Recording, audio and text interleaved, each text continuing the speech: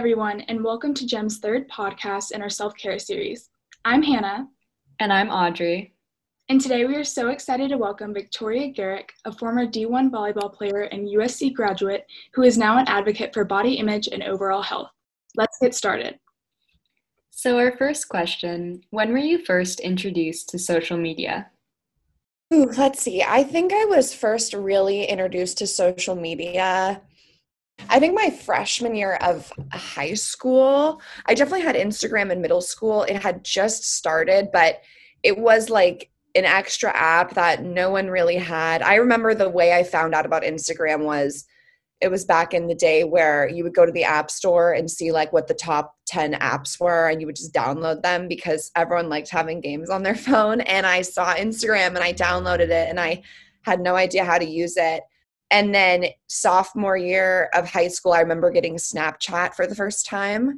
So it's weird because I'm very much a part of the social media generation, but I'd say I was like a part of that first wave of people who started to really communicate through it. So around freshman, sophomore year of high school was when I really started to use it religiously, I'd say. Great, thank you. And in correlation with this, how can social media negatively affect our self-image and mental health? Well, it depends what you're viewing on social media. And if you're viewing pictures or accounts that constantly make you feel less than, like you're not good enough, or you don't have enough, then of course it's going to negatively impact the way you think about yourself and you view your life, especially with the frequency at which we use social media. I'm sure most people listening to this podcast woke up this morning and checked their phone. It's the first thing they did before they ate breakfast, before they brushed their teeth, before they said hello to someone in their house. So it just goes to show that we are consuming content a lot. And if that first thing you see when you open your phone is a picture of someone who looks perfect or is doing something perfect or who is achieving, most likely it's going to make you turn and think about yourself and your life and compare. And so, I think the negative effects of social media is really based on the content you consume, because I do think there are benefits to social media. It just depends on what you're following. Yeah, I totally agree. What is your opinion on the normalization of eating disorders throughout social media, and what are some examples of these? Well, I think there are two types of normalization when I hear that. I think there's the destigmatization, which is seeing more posts about it, seeing more people advocating for eating disorders and recovery, which is great because here's the word, normalizing the conversation and those who are struggling so that they feel less alone. My eating disorder was especially something I felt the most alone with. The depression and anxiety, I felt alone, of course, but then the eating issues I felt on top of it was more of a secret and more of a shameful thing. So I think it's great that we're talking about it. But then I think there is also the anti-normalization, which is kind of the trend of, the diets and the diet culture phrases and the terminology and just kind of normalizing it in an unhealthy way that kind of glamorizes the issue, as opposed to really giving it the representation that is healthy for those to consume. So, and I think a few examples of that might be, so for the first one, I think an example of, a healthy way to normalize an eating disorder would be, we can take TikTok, like a TikTok video of someone saying, I used to struggle with binge eating, and these are 3 ways that I helped heal my relationship with food. And then I would say, I think, a negative video would probably be someone who makes a meme that's like, I don't know, I'm just making this up off the top of my head, you guys. Someone that's like, when all of your friends go to the movies, but you don't want to eat because you have XYZ. I think that's more like trying to be humorous, but I think it also has that negative side of like glamorizing it, like, ha ha ha, this is me too, send to my friend because we don't do this either. I think that is an example of like a very sly way that people think is normal, right? It's like meme culture, it's comedy, it's funny, but it's actually harmful. What is your opinion on diet culture, and could you discuss fad diets? Yeah, so diet culture is basically the messages and the way our society has kind of formed to tell us how we should look, how we should eat, and it's what puts that pressure on us to, be a certain way when it comes to food and look a certain way when it comes to our body. I'm not a fan of diet culture. I think you said, what's my opinion? I think it's harmful. 95% of diets end in failure. And I mean, that's just a ridiculous percentage. If anything else in this world ended in 95% failure, we wouldn't be buying those cars. We wouldn't be wearing those clothes. We wouldn't be living in those houses. We wouldn't be it's just ridiculous. Yet with the diets, everyone thinks it's their fault, as opposed to maybe thinking, maybe this way of approaching food just does not work. And it's more important to create a long, sustainable relationship with food that's going to last a long time, as opposed to a quick 1 month, 5 month thing, for weight loss. Yeah. So fad diets are things like the South Beach diet, or I would say Whole30 is kind of a fad diet. I would say any of those things that you can name and what you're supposed to cut out and how much weight you're supposed to lose, I would say is one of those trendy diets that people do, which once again, to those listening, I've done a lot of those diets. I drank the Slim Quick shakes. I did the stuff and it never worked. I never was happy with my body. And if anything, I would always end up in a worse place with my relationship with myself and food. How did viewing your body differently affect your eating habits? And what were some of your personal struggles with this? Well, when I got to USC, where I went to college, my body changed tremendously, going from being a high school athlete to a D1 athlete. And I gained muscle and I gained fat, and I really wasn't prepared for the changes in my body. And I was under the impression at the time that I should be small.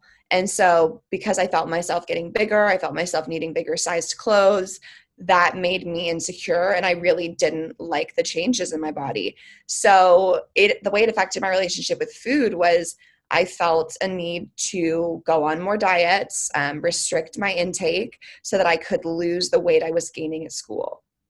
Thank you. And what age did you begin to struggle with body image, as you were discussed previously and throughout your social media? It's tough. It really depends. I'd say when I was 12, I was aware of what it meant to be thin, and that was a good thing. With air quotes, I say a good thing because things have changed. And then in high school, I would say is when I started to really go on those fad diets and, really cared a lot about my appearance on social media. And then my freshman year of high school is when kind of all of that had peaked to an eating disorder and real problems with food, or not real, like the other ones weren't problems, but the most severe that I experienced. How did these personal struggles inspire you to share your experiences with others? And how did you gain the confidence and courage to become a body image advocate when society can portray perfection? So it took me a while to actually open up about my struggles with food, and it actually was very accidental the way that it happened. So my sophomore year of college is when I delivered a TED Talk on depression and anxiety, and I started to find my voice. And that was a whole different story. After going to therapy, I felt empowered to let other people know what I'd been through in hopes that it could help them. But the binge eating was something that I still felt really ashamed about. To give a concrete example, like I delivered a TED Talk and I shared on suicidal thoughts, and I did not reveal my eating disorder because that to me was like the most secretive thing I wasn't ready to share. And it's just extreme to hear that out loud because some people would think, oh, that's nothing compared to, the depression or whatever it was. But to me, I was very afraid just to let people know that I went through that, and I was going through that. And then I wrote an article called How I Learned to Love My Body as a Female Athlete. And it didn't touch on just my disordered eating specifically, but it touched on just, being muscular and embracing my body. And after I wrote that article, I got an opportunity to do an interview with a magazine, a video interview. And I'd never done anything like this before. It was glitzy and glamorous. There were these cameras and these lights, and they brought me to the studio. And it was just a girl interviewing me for an hour. And then they took that hour and made it into like a 8-minute video. And I just got really comfortable with her, and I just I think I opened up about the binging, and I said a few things that I was comfortable with at the time. And then the video ended up being pieced together to be something I was really not comfortable with. It was all the segments I'd mentioned, the binging. They added some B-roll of like a hand reaching for French fries. I just felt like it was not something I was ready for. And I don't think it was, the best portrayal. And, I learned a lesson that day, which was number one, always ask to see the final cut of something if you're going to be in it. But number two, I realized that this was now out for the world to see, and there's nothing I could do about it. And all I did was I was like, fine, I'm not going to share it on my Instagram. I'm not going to share it. Maybe no one will ever see it, and it will just be strangers on the internet who see this video. Well, strangers on the internet did see the video, and hundreds of them messaged me saying, I also struggle with binge eating. I related so much to this video. This video made me cry. And I started to receive all these messages about this video. And it was kind of like, I wasn't ready to share yet, but I had been pushed to do it anyways. And then because I saw the other side of that, of how many people also struggled, I didn't feel as alone. And that gave me the confidence to be comfortable slowly starting to share about my eating disorder. So it's crazy how that happened, but everything happens for a reason. Thank you so much for sharing that story. And next, who is your support system during this rough patch in your life? My support system, for the most part, was my mom, my best friend, and then I was fortunate enough to have a therapist because USC provided us with those mental health resources, which I want to acknowledge not everyone can receive. It's privileged to be able to have access to therapy and that mental health care. So, I don't know where I would be if I didn't have that opportunity. But my mom and my best friend were also hugely impactful to me because I lived with my best friend and we went through a lot of things at the same time. So we had each other to lean on. And then my mom, I'm very lucky that we're super close, and she was someone who I could lean on during the process. How were you able to overcome this rough patch of depression, anxiety, and some eating struggles?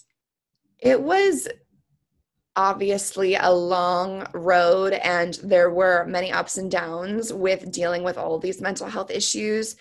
I would say my senior year, I still struggled with anxiety.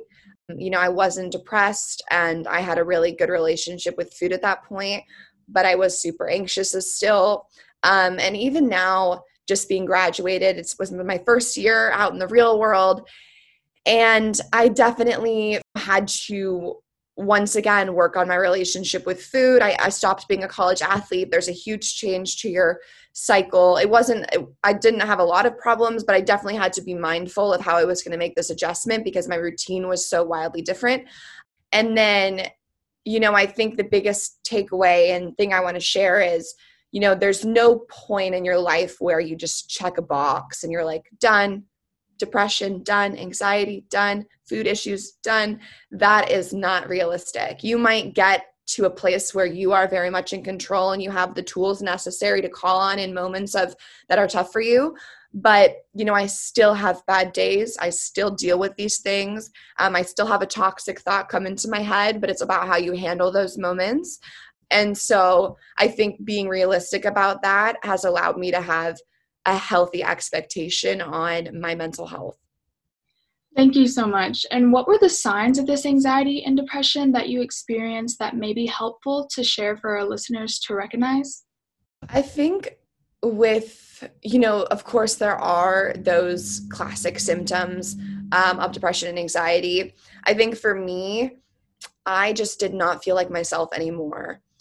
It was like I did not want to wake up and go about my day. I did not want to laugh at the jokes. I didn't want to put on a smile. I just really was not myself. And I could feel that I was different. And I also think I knew there was stuff I didn't want to tell people. I didn't want people to know how anxious I was about the volleyball games. I didn't want people to know what I was thinking in my head. I didn't want people to know that I was binging at night. So something I like to share as well is if there's something going on in your life that you don't want to tell someone, there's a chance that's the thing you need to share. Yeah, I think that's a super meaningful statement. Who do you recommend that others should reach out to if they are embarrassed about their own mental health or eating disorders? Reaching out to anyone in your life is a great thing to do. Obviously, if you can reach out to a counselor or a mental health professional, that's ideal. But if you can't do that, or even if you can, and you feel more comfortable reaching out to a loved one, someone in your life, like a parent or a sibling or a best friend who you're safe with, or maybe it's a teacher at Sage Hill who you're really close with and you know that you can talk to them. Just please reach out to someone in your life and let them know what's going on, because the best thing I ever did with every single one of my mental health issues was seek the help of someone else. That's great advice. And then next, what is your definition of intuitive eating, and how do you keep a balanced and healthy diet? So intuitive eating is a self-care approach to food that incorporates emotion, rational thought, and satisfaction into the eating process. So an example would be if I get hungry, I'm thinking about, okay, how hungry am I? How much food do I think I want to eat right now? What food is going to satisfy me? Is it cold? Is it warm? Do I want protein? Do I want something sugary? Do I need a carb? And then, which of the options that I have here is going to taste the best to me? It's a very mindful approach. I mean, that's why it's called intuitive eating. And basically, it's just ignoring these rules we've learned from diet culture, right? Eat at this time, eat at that time, don't eat this, and only eat that. And instead just saying, okay, what do I want to eat? What's going to satisfy me and make me feel good? What's going to put my body in a place where I can do what I need to do, right? If you're an athlete as well, you might have that approach. So that is, my rough explanation of intuitive eating.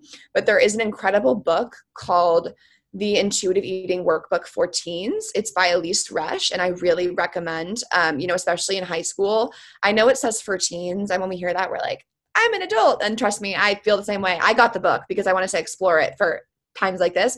It's an awesome book, and you can write in it, and it's really got a guiding approach. So I recommend anyone who's starting intuitive eating to check out the Intuitive Eating Workbook for Teens. Thank you for that recommendation. Do you have any tips to practice body positivity when people find themselves judging the way they look in front of a mirror? Yeah, so my answer to this would be, let's not look in the mirror, because that's where the negativity is coming from. And that was one of the big things that I made a change when it came to that. When it was in the locker room, I decided I'm no longer going to put on my volleyball uniform and look in the locker room for 5 minutes and then go upstairs. I'm going to put on my uniform, I'm going to look at the floor, and I'm going to walk out the door, because I'm not going to put the priority on my appearance. Same with my room. I'm not going to look in the full body mirror every morning when I wake up. I have a mirror, I barely look in it. And, at the time when I was really working on healing, I didn't have one in my room. So I think it's just, here's put a pin in this, an important thing to share is, there's body positivity and there's body neutrality. Body positivity means you're going to be positive and you're going to have those plus emotions about your appearance. So maybe that's affirmations. I look amazing. My legs are fabulous. My body is banging and I am a confident queen, right? And that works for some people, that positivity. Some people find that they can't say those things because they don't believe them. They don't feel like their legs are banging. They don't feel like they look beautiful. So it's uncomfortable and it feels even more like a failure to try to say those things. So there's another approach called body neutrality. And this is one that I align more with. And it's essentially appreciating your body for what it does for you. So what it does, not how it looks. So I'm so grateful that I woke up this morning and that I have a body that's going to allow me to do X, Y, and Z. And not saying, oh, my body looks amazing, my body is beautiful. And you're also not saying my body is ugly and my body needs to change. You're just being neutral. My body does great things for me, and I'm blessed to have this body. Thank you so much for sharing those tips. I feel like they're really helpful for people who are struggling with all those problems. And then next, how do you create a safe place to accept yourself? It's really about creating an environment that is going to support you. So I kind of loosely just mentioned how, I didn't look in the mirror, and I made those changes when I first started to heal. There's more things I did. So that sophomore year of college, I stopped looking in the full body mirror. I deleted and unfollowed many of the social media accounts that were making me feel bad about myself. I unfollowed all the bikini accounts. I stopped following all the Victoria's Secret models. I needed to detox from that. Here's a good way to use the word detox. I need detox from negative social media. And I know it can feel scary to do those things, but you can always refollow the Victoria's Secret model. You can always refollow someone. It's just temporary. And if it's a friend that triggers you, you can mute your friend so that they don't have to be unfollowed, but you don't have to see what they're doing. I also refrain from pictures with my friends. So, a big thing that a lot of girls like to do is let's all get these pictures together. Let's go outside and take Instagrams.